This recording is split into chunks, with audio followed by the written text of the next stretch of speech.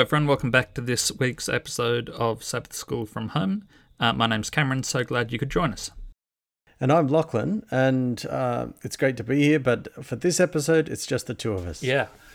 Look, we're going to jump into a verse that's quoted by the lesson, and we might read some of the preceding verses as well.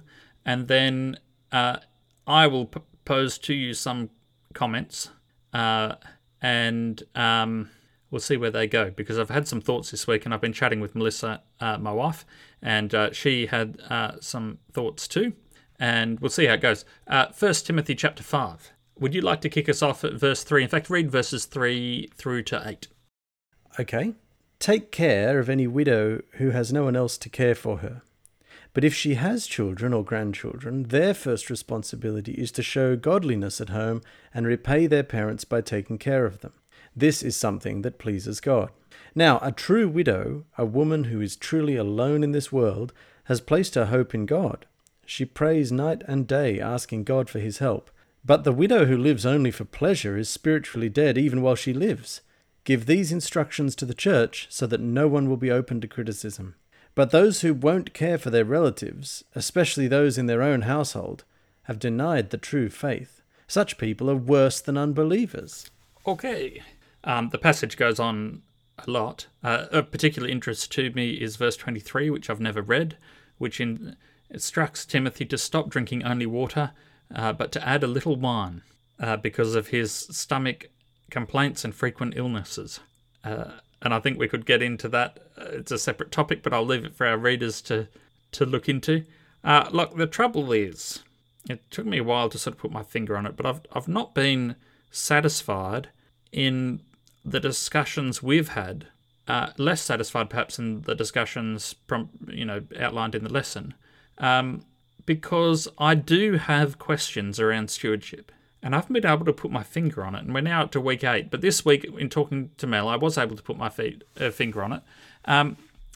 We have at various times used stewardship to mean financial prudence and careful planning, which is what this week's lesson is about careful planning. At other times, we've used the word stewardship to mean generosity. Now, the attitude that prompted the widow to give her last coin to the temple was not one of financial prudence. Yeah, that's been nagging in the back of my mind, actually, for these last couple of weeks. Yeah, and we've just had a lesson 2 weeks ago on storing up treasure in heaven. And now we have a lesson this week on being careful with the resources we have here on earth. Now, that doesn't mean treasuring them, but it must certainly mean devoting to them some degree of care and thought and regular attention. Yeah, well, the lesson does step through sort of broad phases of life, right? There's the childhood years in which we receive education. Then there's the working years or earning years, and then the lesson identifies that it's normal for many people to reach a stage or to aspire towards a stage of retirement where essentially you are able to sustain the expenses of living without needing to work. And in large part, this is because of that kind of storing up for yourself treasure on earth. I'm deliberately putting it in a provocative phrase there, but that's exactly what life savings in Australia, superannuation, sort of responsible long-term financial planning is all about. Well, look, I have had this week a revelation about the phrase storing up treasure in heaven, and it came from my wife, Melissa, and when we use the phrase storing up treasure, it is always in the context of recouping that value in some other form at some later stage. So we store up treasure in stocks or in shares or in bank account. Now, I think the analogy in the ancient world for that would be storing up grain. Okay. Treasure, in a very literal sense, has no utility at all. It's just a thing that's valued. So the person who collects treasure does not collect treasure so that he can cash it in at some later stage. You know, the avid collector of pearls who really loves pearls finds the pearl and just needs to have that pearl. Not because, he sells everything to buy the pearl. It's not so that at a later stage when the price in pearls has gone up, he can sell the pearl and end up with 3 times as much land as he had before. He just likes pearls. So perhaps the translation, and this solved a lot of problems for me, perhaps the translation of the phrase that would carry a better meaning into our current sort of culture would be not to say to store up treasure in heaven, which has all sorts of mercenary connotations, and that we're going to bank it away and then withdraw it at some later stage. Maybe it'll help us get into heaven, maybe it won't. There's that sort of whole connotations of business and dealings and contracts, and maybe instead of saying storing up treasure in heaven, maybe the translation should say treasure heaven. Yeah.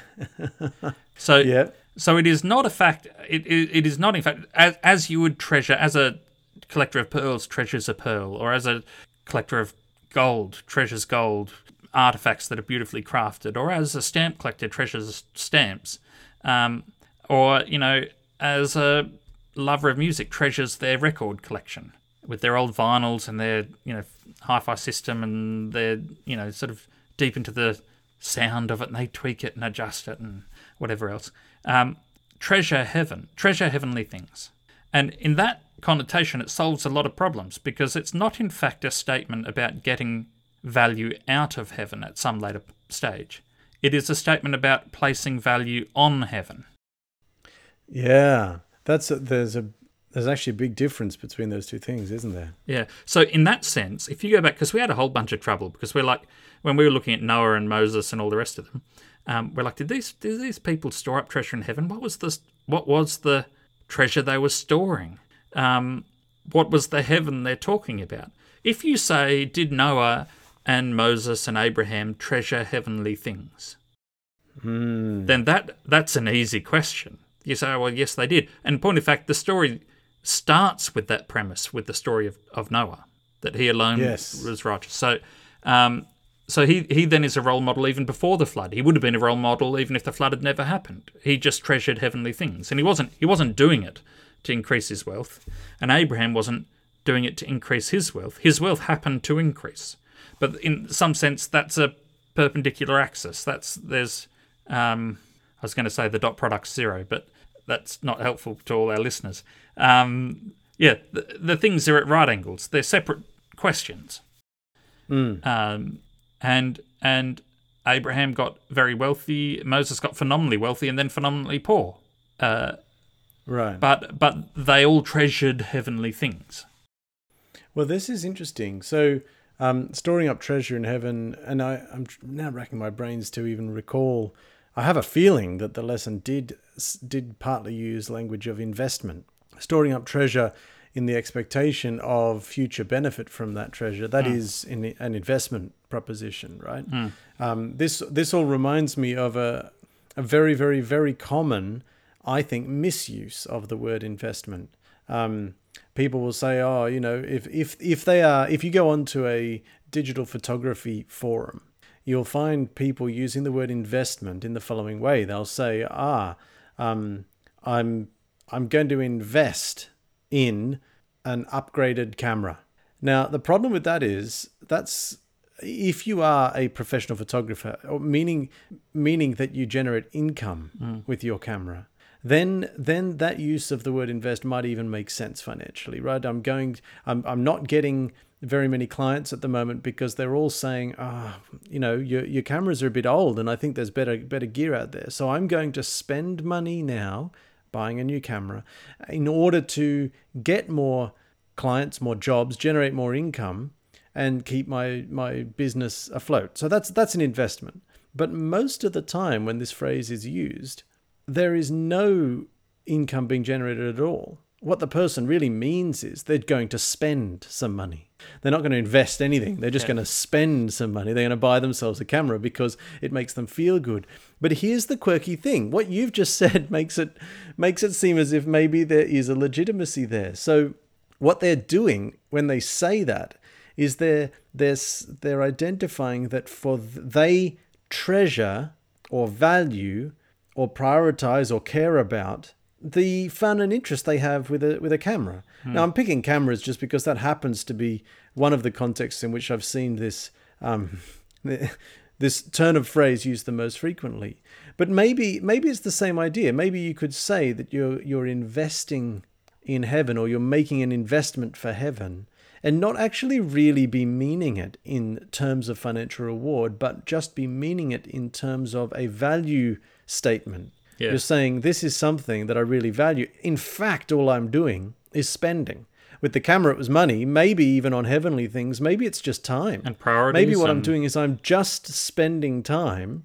And that's because it's a thing that I value or care about, or it's part of, or the community around it is one that I enjoy being part of, or whatever it is. Yeah. And so I wonder if there may be some crossover of what you've just described. It's like, classic car enthusiasts. The amount you spend restoring a car is not reflected in the amount of money you get back from the car.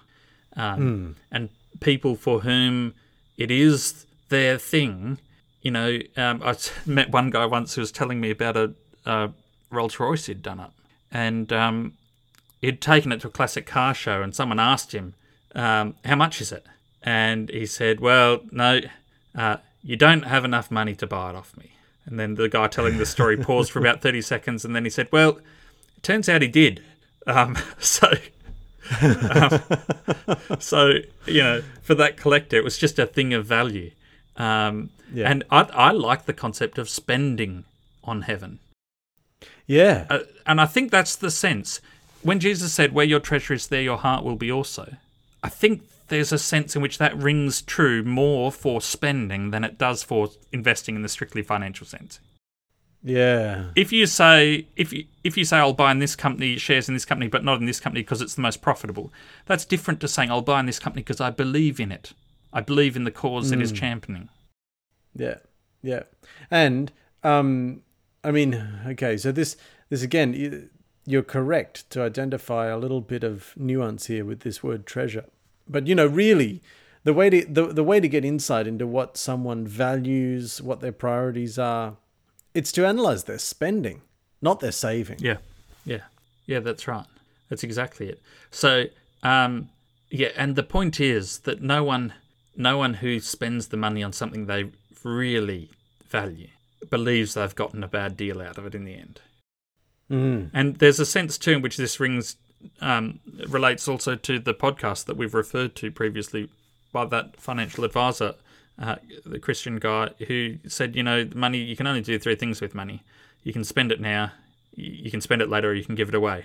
You can't keep money. When you die, someone else will get it. And the same's true for the minutes in the day. You've got to spend them on something. Yeah. They will be spent. So spend them on heaven. Yeah. Now, I like that. In fact, I've tucked it in the back of my mind for a sermon at some point, because I think that you could start with the storing up treasure in heaven as a really mercenary type thing, and then sort of gradually spring on the treasuring heaven as the resolution. That made a lot of sense. It does make it, though. It's not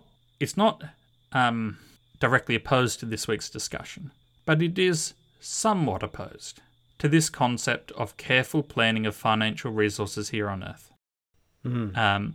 And Paul saying here to Timothy, anyone who can earn what they need to support their family but doesn't is worse than an unbeliever.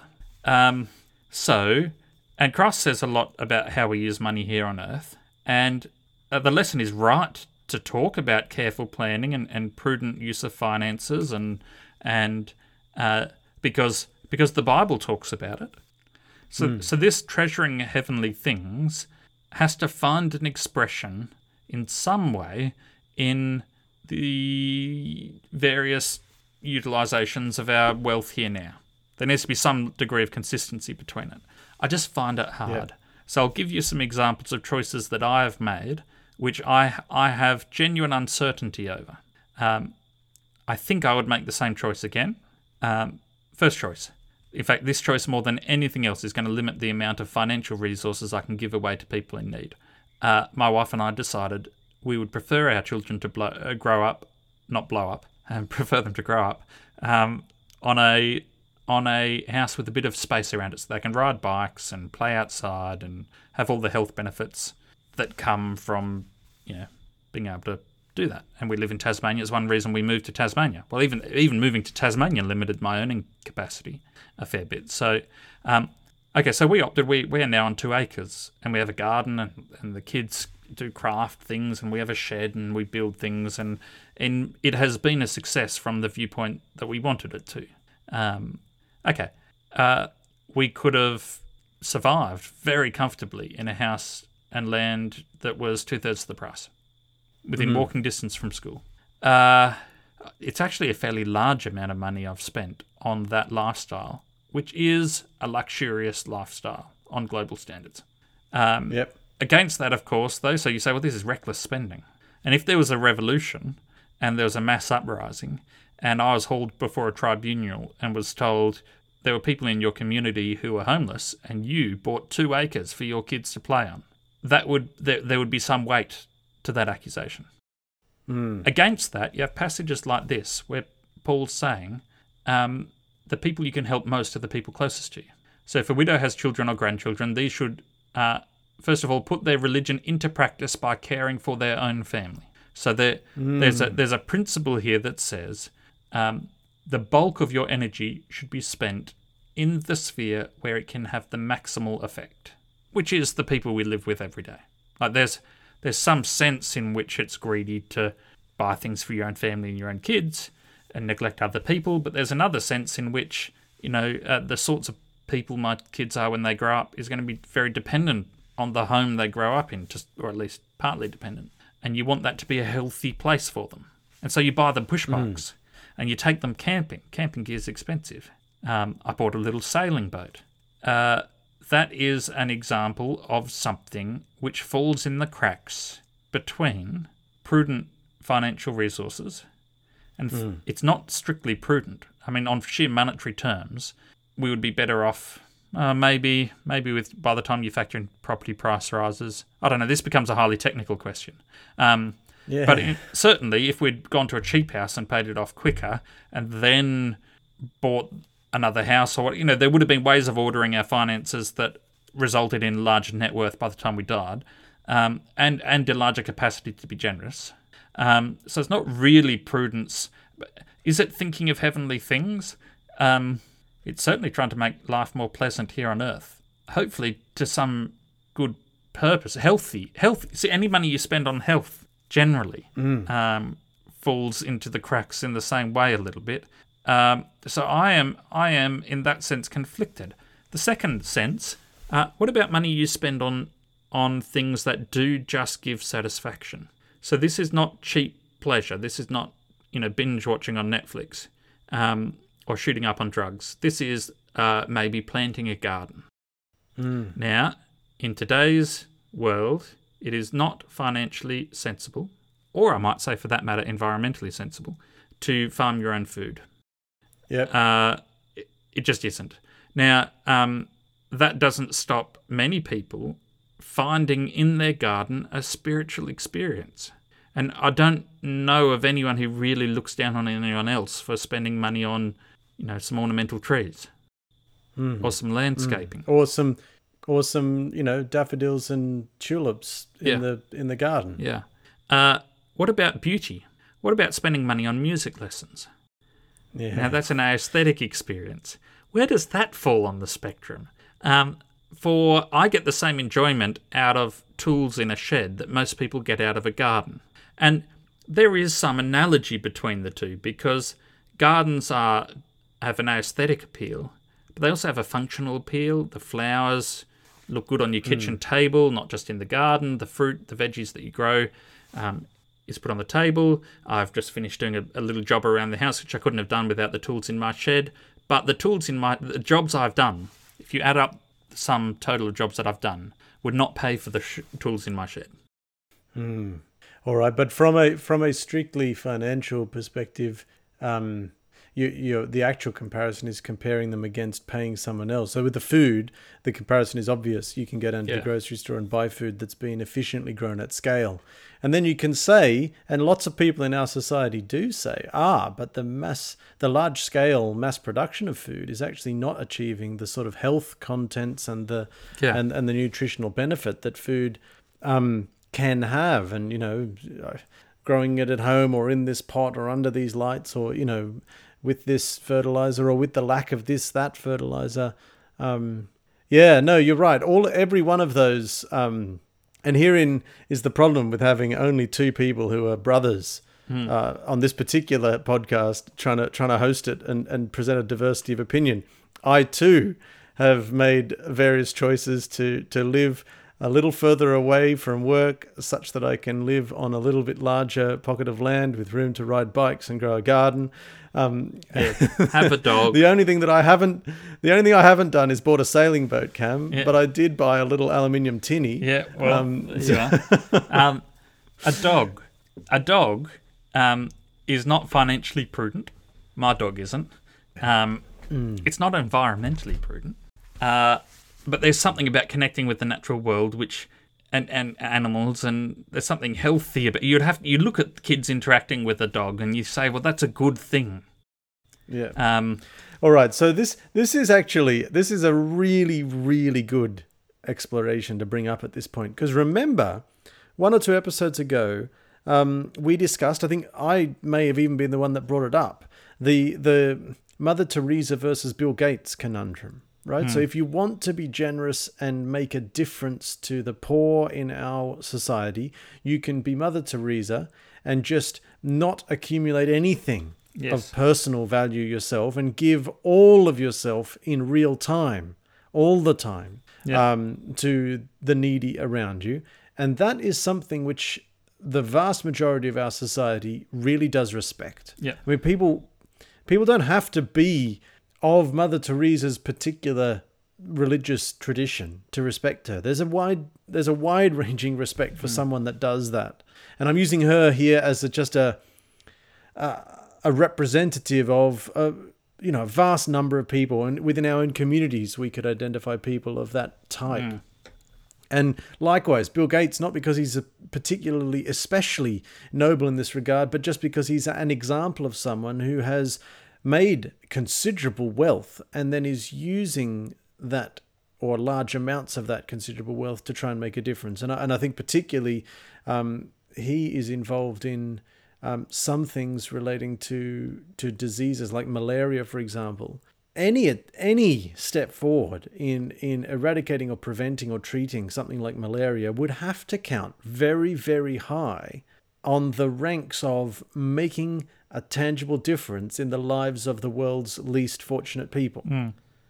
So the problem is, Mother Teresa couldn't do that. She didn't have time for the education or time to make the money to really make a massive difference on something like, influenza, malaria, HIV/AIDS, or whatever. But she very laudably did something a bit different, and gave everything away in real time. Now, what you're identifying here is that there is, in fact, a middle ground. Well, it's a very complicated middle ground. We are not faced with the decision to be Mother Teresa or to be Bill Gates.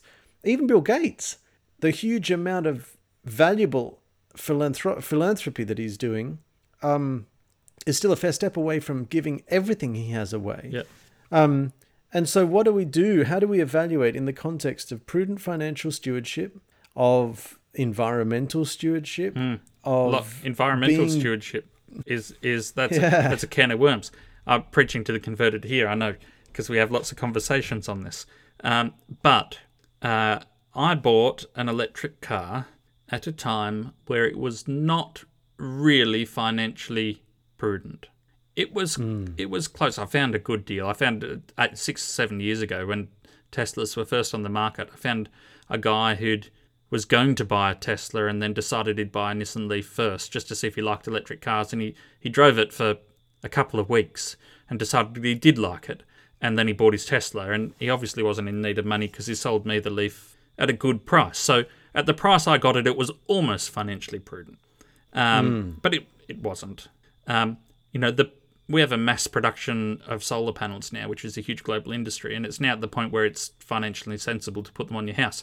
The people who made that possible were the people who bought solar panels before it was financially sensible. Yeah.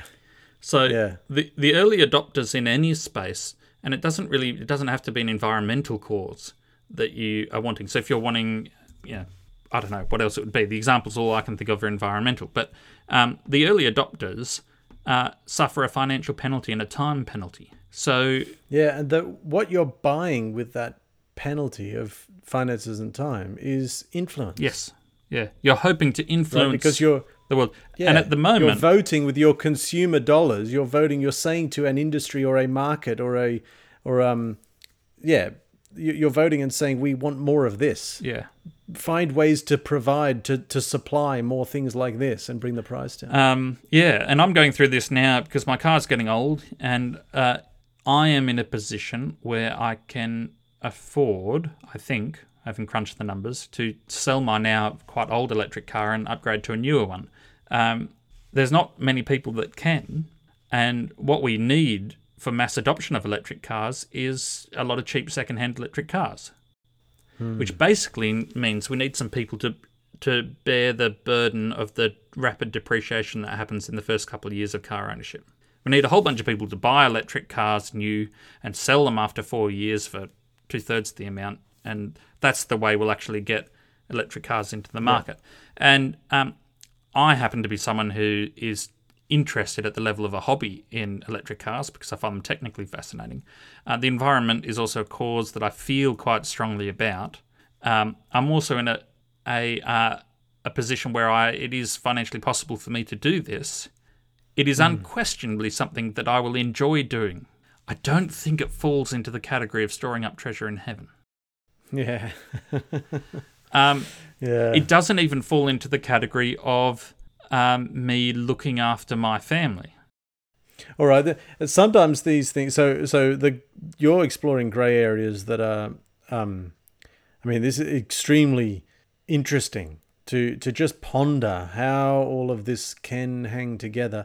There are other situations where there is a much more stark kind of contrast here. So on the axis that you've just been talking about, things like environmental concern and social responsibility, one of the things that keeps coming up every now and again are superannuation funds, and the whole point of superannuation is that your employer pays some money that goes into a fund that you don't have access to until you reach a certain age. And so what that means is it's essentially long-term investment, and it's building up, it's compounding in terms of investment return, and over a 40-year working career, or perhaps a little longer, then that's enough to retire on. But many of the default investments that make the most sense from a financial, responsible, prudent stewardship perspective might be things that don't satisfy our concerns about environmental and social sustainability.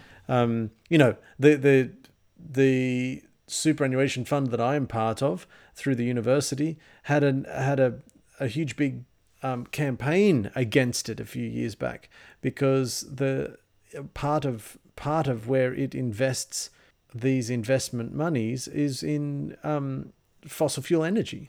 And a lot of the people in the super fund were saying, hey, we don't want to fund that.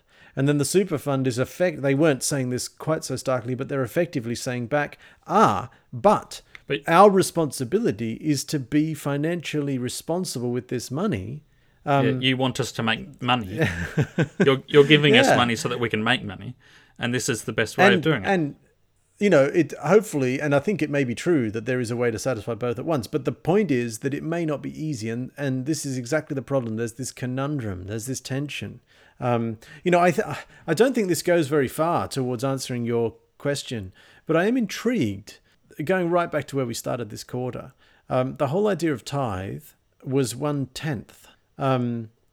Now it doesn't stop us and people in the Bible, and I think even Jesus himself, upholding people to give more than that. I mean, we're called to be generous. I think if you are really particularly stingy in pedantically calculating your 1/10, then you might almost be missing the point. That's something that I'm a little inclined towards.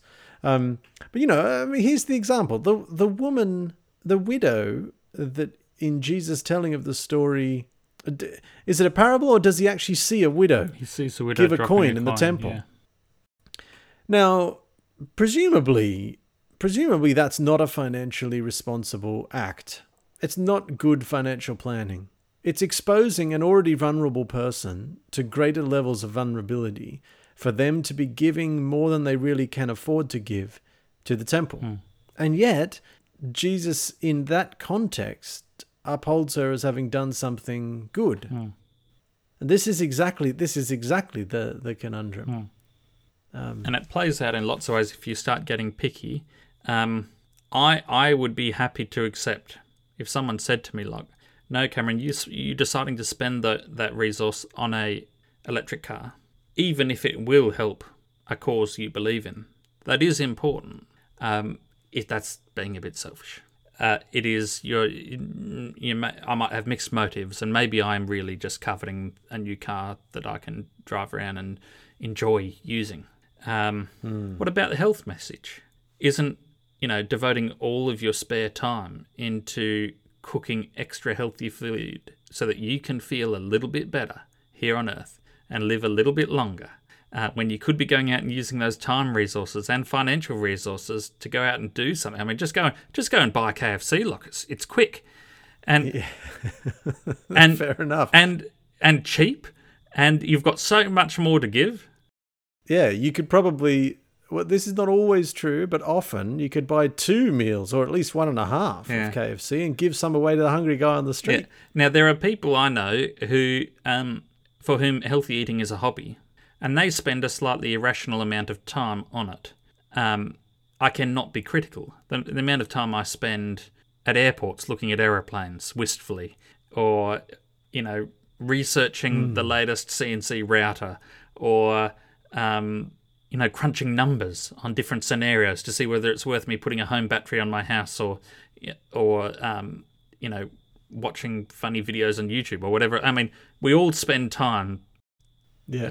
And this is beside the point, but I know I referred to Leaf by Niggle in one of our recent episodes, but it's such a fascinating idea that Niggle is not ready for eternity until he can use time well. If you can't use 5 minutes well, what on earth are you going to do with eternity? And that's actually quite a challenging thought for me. You think, all right, well, it's a very deep thought. Do I actually use the time I've got well? Okay. Against this, though, you also have the case of what about the people in the newly emerged Israelite nation who've just crossed the Red Sea, and God's instructed them to build a tabernacle, and the craftsmen are named. These people were good at what they did. Well, that would have taken time. They would have spent a lot of time on those crafts that they could have spent doing good in the world. What about money spent on beautiful things? I said to Mel, if we're thinking of getting a new car, we should get a cheaper car and spend $5,000 on daffodils. Because why would you spend money on a car that's going to, be gone in a few years if we could cover the lawn in daffodils and they'd stay there forever? And so it was. I don't think we will actually spend $5,000 on daffodils, but spending money on beautiful things. Yeah. I guess that can be done in a very selfish way, but it can be done in a generous way too. If you're providing something for people that are, I mean, if you think of how many flowers our grandmother gave away, both of them, in their time, from their gardens. Then it's not just a selfish love of beauty; it's a sharing of beauty. But where does that fit between so we can be financially prudent on Earth, but we can also value money too much or spend too much time on it. We can be store up our treasure in heaven, but in the passage we read, Paul says, no, your first priority, put your religion into practice first by caring for the people in your family. If there's widows around, their priority in terms of their religious expression is for looking after the people near them. Don't be too heavenly minded that you're of no earthly use. I have not found, after 8 weeks of discussion, any resolution to these questions. And it's partly because the lesson has just shifted gears from this meaning of stewardship to that meaning of stewardship, without a formal acknowledgement that the way we are using the word stewardship this week is not the same way we were using it last week. Yeah, well, you haven't found a resolution in 8 weeks, Cam. I'm looking at the clock and I'm seeing that we're probably not going to find a resolution in this episode either.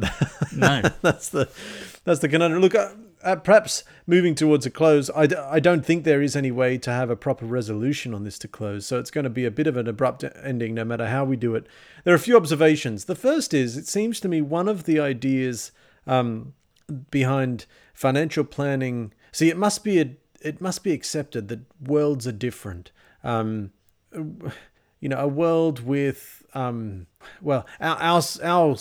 world financially is so different from the ancient context in which even this, First Timothy was written. It seems to me that one of the ideas behind financial planning is to try and make sure that we can avoid being a burden on society, because we live in a country where there's a certain amount of societal support. You could exploit that, or you could not, and you could try and have work, save, build up financial independence, financial responsibility. There's a sense in which doing that, the whole, when you're on an aeroplane, fit your own oxygen mask before helping others. You can't be much help to anyone else if you don't have your own oxygen mask on. Yeah. Is there a sense in which if too many of us were to try and live the extreme end, Mother Teresa end, where we just, denied all personal wealth, possessions, finances, that we'd end up with the sort of society system not working so well. So there's this. Is there validity in the idea of fitting your own oxygen mask first in order to be able to be more helpful to others? And here, the oxygen mask, of course, is sort of the financial stability of life. I think that's a good analogy. Interestingly, it doesn't take very long at all for you to be of no use in an aeroplane if the cabin depressurizes. Right. It is a matter of not urgency, but you've got 30 seconds to fit your own mask. And then you'll be of no use to anyone if it's not fitted by then. So I think that's a good metaphor, and I think that's the legitimate sense in which the lesson is pursuing this direction. Maybe one of the problems that I have is that I am expecting there to be a model of stewardship with different priorities that have a prescribed proportionate value.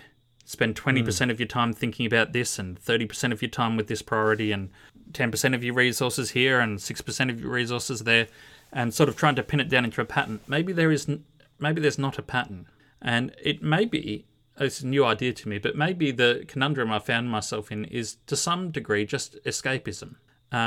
Maybe the thing doesn't pull itself down into a system, break it into a neat system. Maybe there's a real legitimate sense in which when we have to make some of these decisions, we talk to people in our church, we talk to friends, we read the Bible, we pray, we ask God to make our own motives clear to us. We think on it for a bit, and then we make the decision, and maybe there will never be a sense in which you say, yes, I'm certain that was the right decision, even in retrospect. Yeah, I think so. I'm struck by the thought, closing back to where you started. It's only in that sort of process of choosing to think about this aspect of the various decisions we make in life that we are, in fact, exercising this idea of treasuring heaven. If it was as simple as just a particular formula, this sort of 3 or 5 sections in a pie chart, that much is for survival, that much is for, pleasure, that much is for giving, and so on, then if it was as simple as that, it would actually remove some of the thought that's involved that makes it a thing, an expression of what we value. Yeah. I think we'll leave it there, Lot. Hopefully we have prompted some interesting thoughts in the minds of our listeners. And to you, our dear listener, you are welcome to email us at sabbathschoolfromhome@gmail.com. Please tell your friends about this podcast, if so you wish. And please tune in again next week. We're hoping that all 4 of us will be here.